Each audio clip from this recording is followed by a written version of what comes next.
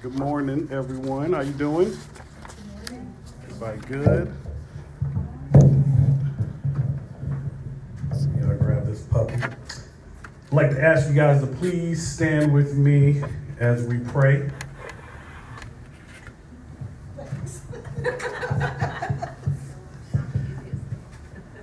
All right, join me in this prayer. Glory to the Father, and to the Son, and to the Holy Spirit, as it was in the beginning, is now, and will forever be.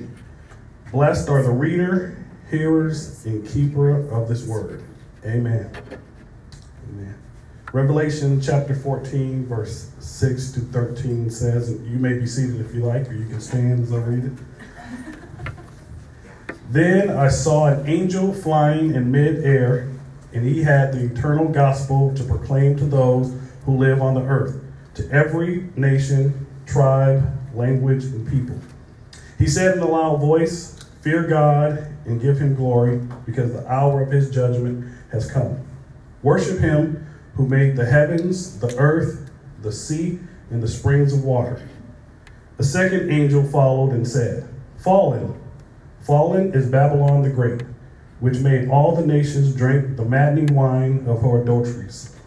The third angel followed them and said in a loud voice, "If anyone worships the beast and its image and receives its mark on their forehead or on their hand, they too will drink the wine of God's fury, which has been poured full strength into the cup of his wrath. They will be tormented with burning sulfur in the presence of the holy angels and of the Lamb. And the smoke of their torment will rise forever and ever. There will be no rest day or night for those who worship the beast and its image, or for anyone who receives the mark of its name." This calls for patient endurance on the part of the people of God who keep his commands and remain faithful to Jesus. Then I heard a voice from heaven say, "Write this: Blessed are the dead who die in the Lord from now on. Yes, says the Spirit, they will rest from their labor, for their deeds will follow them." Thank you all for standing with me as we prayed and for listening as read the scripture we're talking about this morning. Good morning again, Grace and Mercy Church. My name is Tyrone McMorris, and all of you in this room know me. But for those of you who are listening, I was here last week. And so if you listened to last week, you'll hear my introduction. I'm with you again because Pastor Scott and Mo and the Mitchell kids are away on vacation. And I enjoy spending time with you guys on Sundays because you make me and my family feel welcomed, which my family's here this week. You guys were asking about them last week. You guys are laid back, which I like that, and I love worshiping the Lord with you in song. Before we begin to discuss our text this morning, I like to, remind you again of my favorite quote from Samuel Johnson. He said, "People need to be reminded more often than they need to be instructed." And I believe our text in Revelation chapter 14, 6 through 13, is a reminder to us who follow Jesus that God intends to keep his promise to come back for his bride and to bring his judgment on the wickedness in the world. So this morning, we'll talk about a message from three angels and a voice from heaven. It's kind of my title. I'm not a big fan of sermon titles, but if I had one today, that would be my title. A message from three angels and a voice from heaven. There you go. The first angel preached the everlasting gospel. The second angel proclaimed the fall of Babylon. And the third angel pronounced wrath on the worshipers of the beast. Then there was a voice from heaven speaking blessing. These messages bring light to believers in the middle of the terror and the lies of the beast. So I mentioned last week, a little bit nervous speaking because, Scott's been doing a great job in this book of Revelation, and to follow after him is kind of nerve-wracking because he's been doing a great job. And it's my first time preaching through Revelation. But as I find through my study and just talking with Scott, I actually get more and more excited to share this word because there's just some great stuff in here, which is really exciting. And so looking forward to looking at it with you this morning. So as we look at the first message, we notice these words. He said it with a loud voice. See, this message that this angel had is important, it's urgent, and it needs to be shared with the masses, the whole world. John says this message was to go to those who live on the earth, said to every nation, tribe, language, and people. See, God wants every human being to hear the gospel, to hear his gospel. God cares so much about everyone that he communicates his gospel in their language, speaks it into their culture, and goes where they live to deliver his message. God's the ultimate missionary. The gospel is everlasting. It's called everlasting because God has been speaking and showing his love for mankind from the beginning of time. He has been ready to save those who place their faith in him for a long time. God is looking for people who place their faith in him alone. The angel's urgent message says, fear God and give him glory, because the hour of his judgment has come. Worship him who made the heavens, the earth, the sea, and the springs of water. Those last three statements, the heavens, the earth, and the sea, are very commonly used by John through Revelation. See, people are called to fear God, not with the fear of punishment, wrath, hell, and damnation, nor with the distrust for his grace, love, power, and providence. But they're called to fear God and give him glory with the godly fear, which has the goodness of God in mind and comes with the sense of the love of God and has a reverential affection for him. This fear is accompanied with faith and spiritual joy and includes all worship of God, internally in our hearts and externally the way that we act and we treat others and live out our faith. Amen? We fear and worship God alone because he is the creator of this world, of this universe. He created the seas, oceans, springs of water. God even made water, spoke it into existence. He created men and women. Then he put his breath in our bodies, which allow us to live. He created us in his image.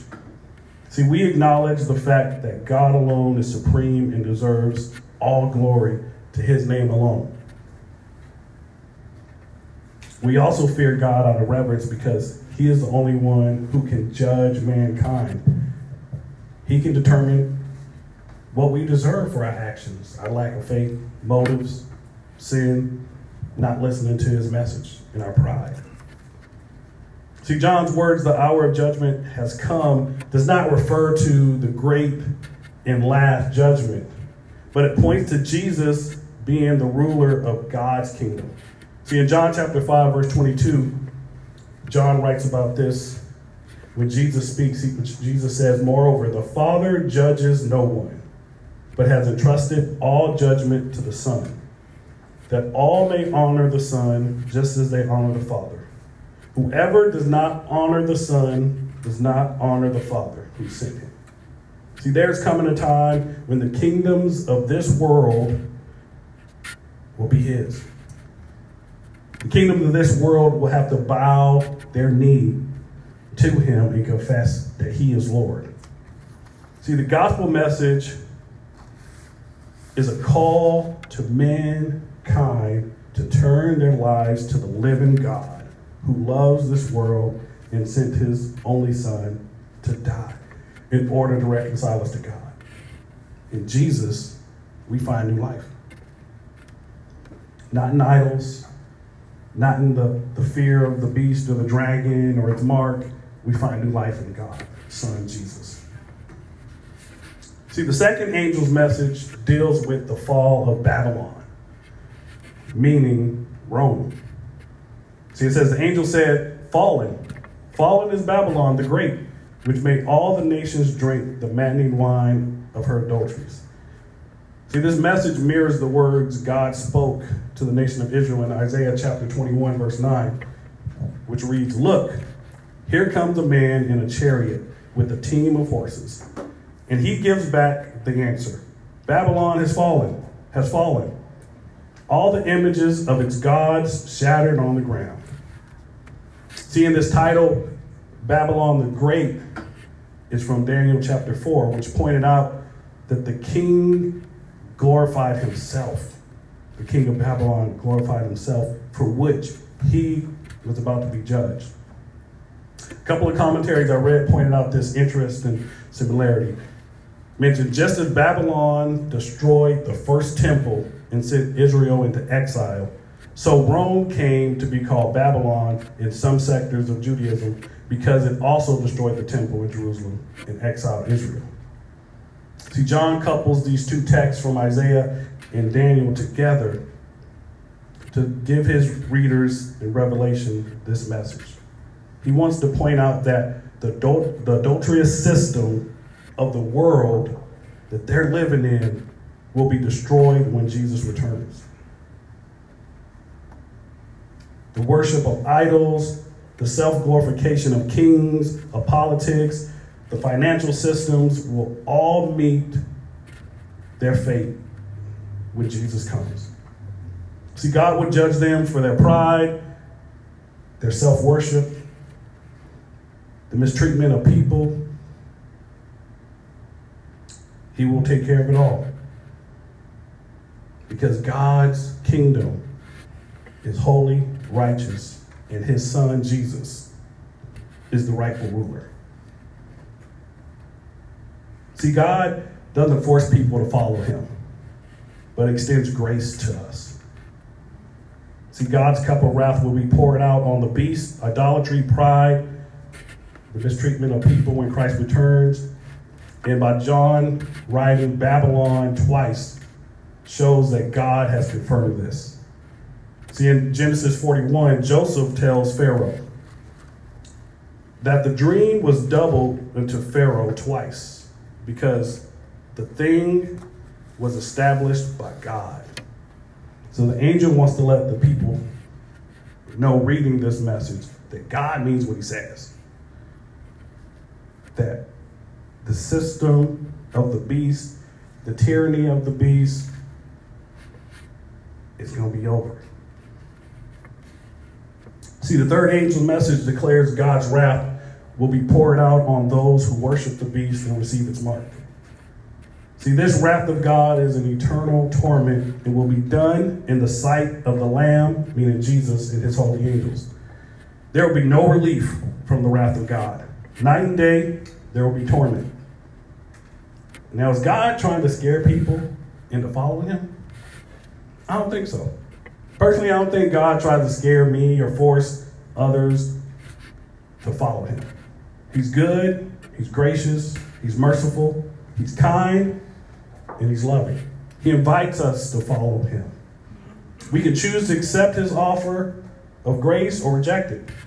John is simply pointing out the end time belief that the wicked will be punished, and often by fire. See, God is holy and his kingdom does not allow sin to enter it or be in his presence. He will not allow wickedness to go unpunished. Now, knowing this message is getting a little bit heavy, and this message has been getting a little bit heavy since like chapter 12, and people have been kind of hearing about the dragon, the beast, and eating people and all this kind of stuff in market. It's getting kind of heavy. And I think God kind of hears that, and he knows that, and so he moves John to pen this. John says, "This calls for patient endurance on the part of the people of God who keep his commands and remain faithful to Jesus." See, this is the second time John writes this calls for patient endurance. He pens this, he writes these words earlier when he first started mentioning the dragon waging war against God's people. Now he writes it after the message of the gospel, Babylon falling, and God's executing his judgment. See, the people then, and I think us now, need to walk in patience, patient endurance, because God hasn't come back yet. Jesus hasn't come back yet. We may have to live through some destruction, some terror, persecution, some trials. See, we live in a world that it doesn't acknowledge the one true God. We live in a world where some people don't follow Jesus. Some deny the existence of God. We have to live in a world that values lust, pride, idolatry, looking out for me, money, and selling people. What will keep our eyes on God's promise? What will keep us from being tempted to follow after this system and walk in the world's ways? Keeping God's commandments and being faithful to Jesus will help us. See, we need to walk with Jesus daily in order to stay alert, be filled with the Spirit, be reminded of God's promises, and follow his presence wherever he leads us. We don't walk through our life fearing God or doubting his promises. No, we walk in patience knowing he is with us everywhere we go. And he is with us in whatever tough thing we're going through, whatever good thing we're going through. As I mentioned last week, I want God when I'm blessed, not just when I'm down and out. God wants to be with us in every season. Regular time with God is being consistent and spending time with him. This can be reading the Bible, praying, singing songs to him, writing songs, writing in your journal, and spending time speaking with other believers. So my question to us this morning is, how often do we spend in the presence of God? When tough things happen in our lives, how often do we just go to God first? And then we hear, then came a voice from heaven that said, write this, blessed are the dead who die in the Lord from now on. Yes, says the Spirit, they will rest from their labor, for their deeds will follow them. Again, after just hearing about some tough stuff, God, a voice from heaven comes. Now, John is pretty familiar with this voice because he wrote about hearing this voice 2 times in the Gospel of John. The first time he heard this voice was after Jesus was baptized. And then the second time he heard it was when he was on the mountain with Jesus and Jesus was transfigured. See, this voice from heaven is God the Father's voice to us. It encourages us, the readers and the hearers, that anyone who has faith in Jesus does not have to fear death. They are happy. They are blessed. See, they don't have to fear death like the dragon has to, or the people who have the mark on their hands and their foreheads. Death, they don't got to fear it. See, death was something people wanted to avoid back then. And I would say people today, we try to avoid death too. You know, and we try to make certain that everything is cool when we die. We got that life insurance thing going on and all that kind of stuff. But God speaks right here, awesome life insurance. He reminds us that when a believer dies, they are with the Lord and are at peace with him. We don't have to see torment or God's wrath. We are at peace with God, so we have rest. The martyred believers from the dragon, the people persecuted for following after Jesus and not receiving the mark, following after the beast, their deaths are blessed. This word translated deeds, as it talks about, the Spirit says, yes, they rest from their labor, for their deeds will follow them. It refers to our service to the Lord. It follows us as the evidence of us living a life of service to the Lord God.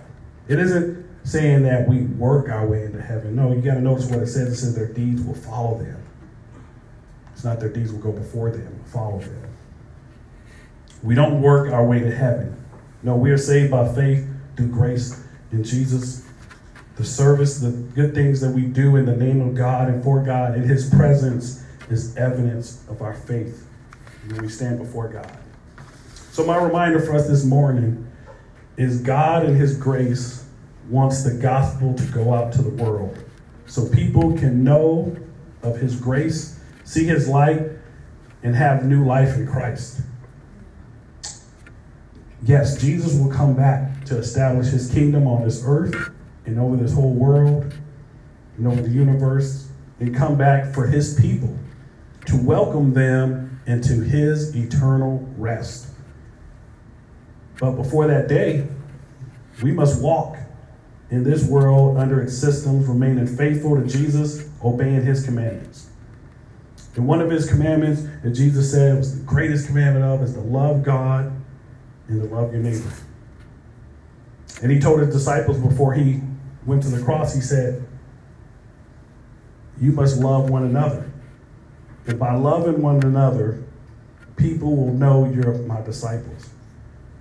So how are you doing at loving others? No matter what happens to you in this life, know you are secure in Christ and will rest with him when he returns. Let's live out our faith in patient endurance because God is with us and faithful to keep his word. Amen? Amen. Love you guys. Love you guys. Then we're going to enter a moment of communion.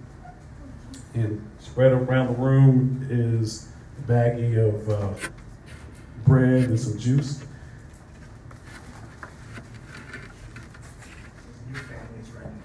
Okay. All right. Thank you. She just put up an extra one for the first hand. That one. And then that juice is tighter up. I get my own juice. Yeah. Okay. We share the juice with family. Okay, I got to share the juice with the fam. That's all good. Here, let me fix it for you. All right. So 1 John chapter 4, verse 9 through 10 says, this is how God showed his love among us. He sent his one and only Son into the world that we might live through him. This is love. Not that we loved God, but he loved us and sent his Son as an atoning sacrifice for our sins. See, as we take the bread and the juice, let's remember why we fell in love with Jesus. We fell in love with Jesus because he loved us enough to give his life for us on the cross. And that's why we celebrate communion each morning, to be reminded of, be reminded of Jesus' sacrifice for us. So Jesus said, this is my body, which is broken for you. Do this in remembrance of me. Let's take the bread together.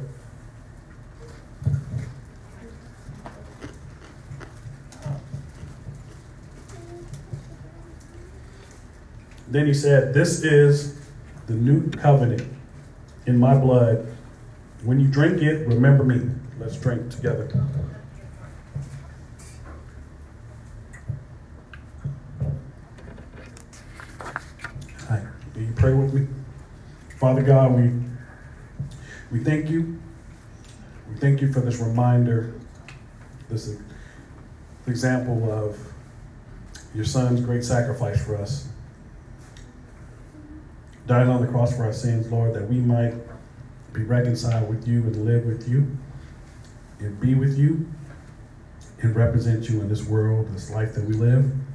We ask that your presence would continue to be with us daily, to encourage us, to empower us, to direct us and lead us, and to remind us of your truths. And we pray as we continue to sing to you, Lord, that you would minister to our hearts, to lift our spirits, Lord, to fill us with your spirit, that we might go into a new week, Lord, being your missionaries in our homes, in our jobs, in our communities, or wherever we go. In Jesus' name, amen.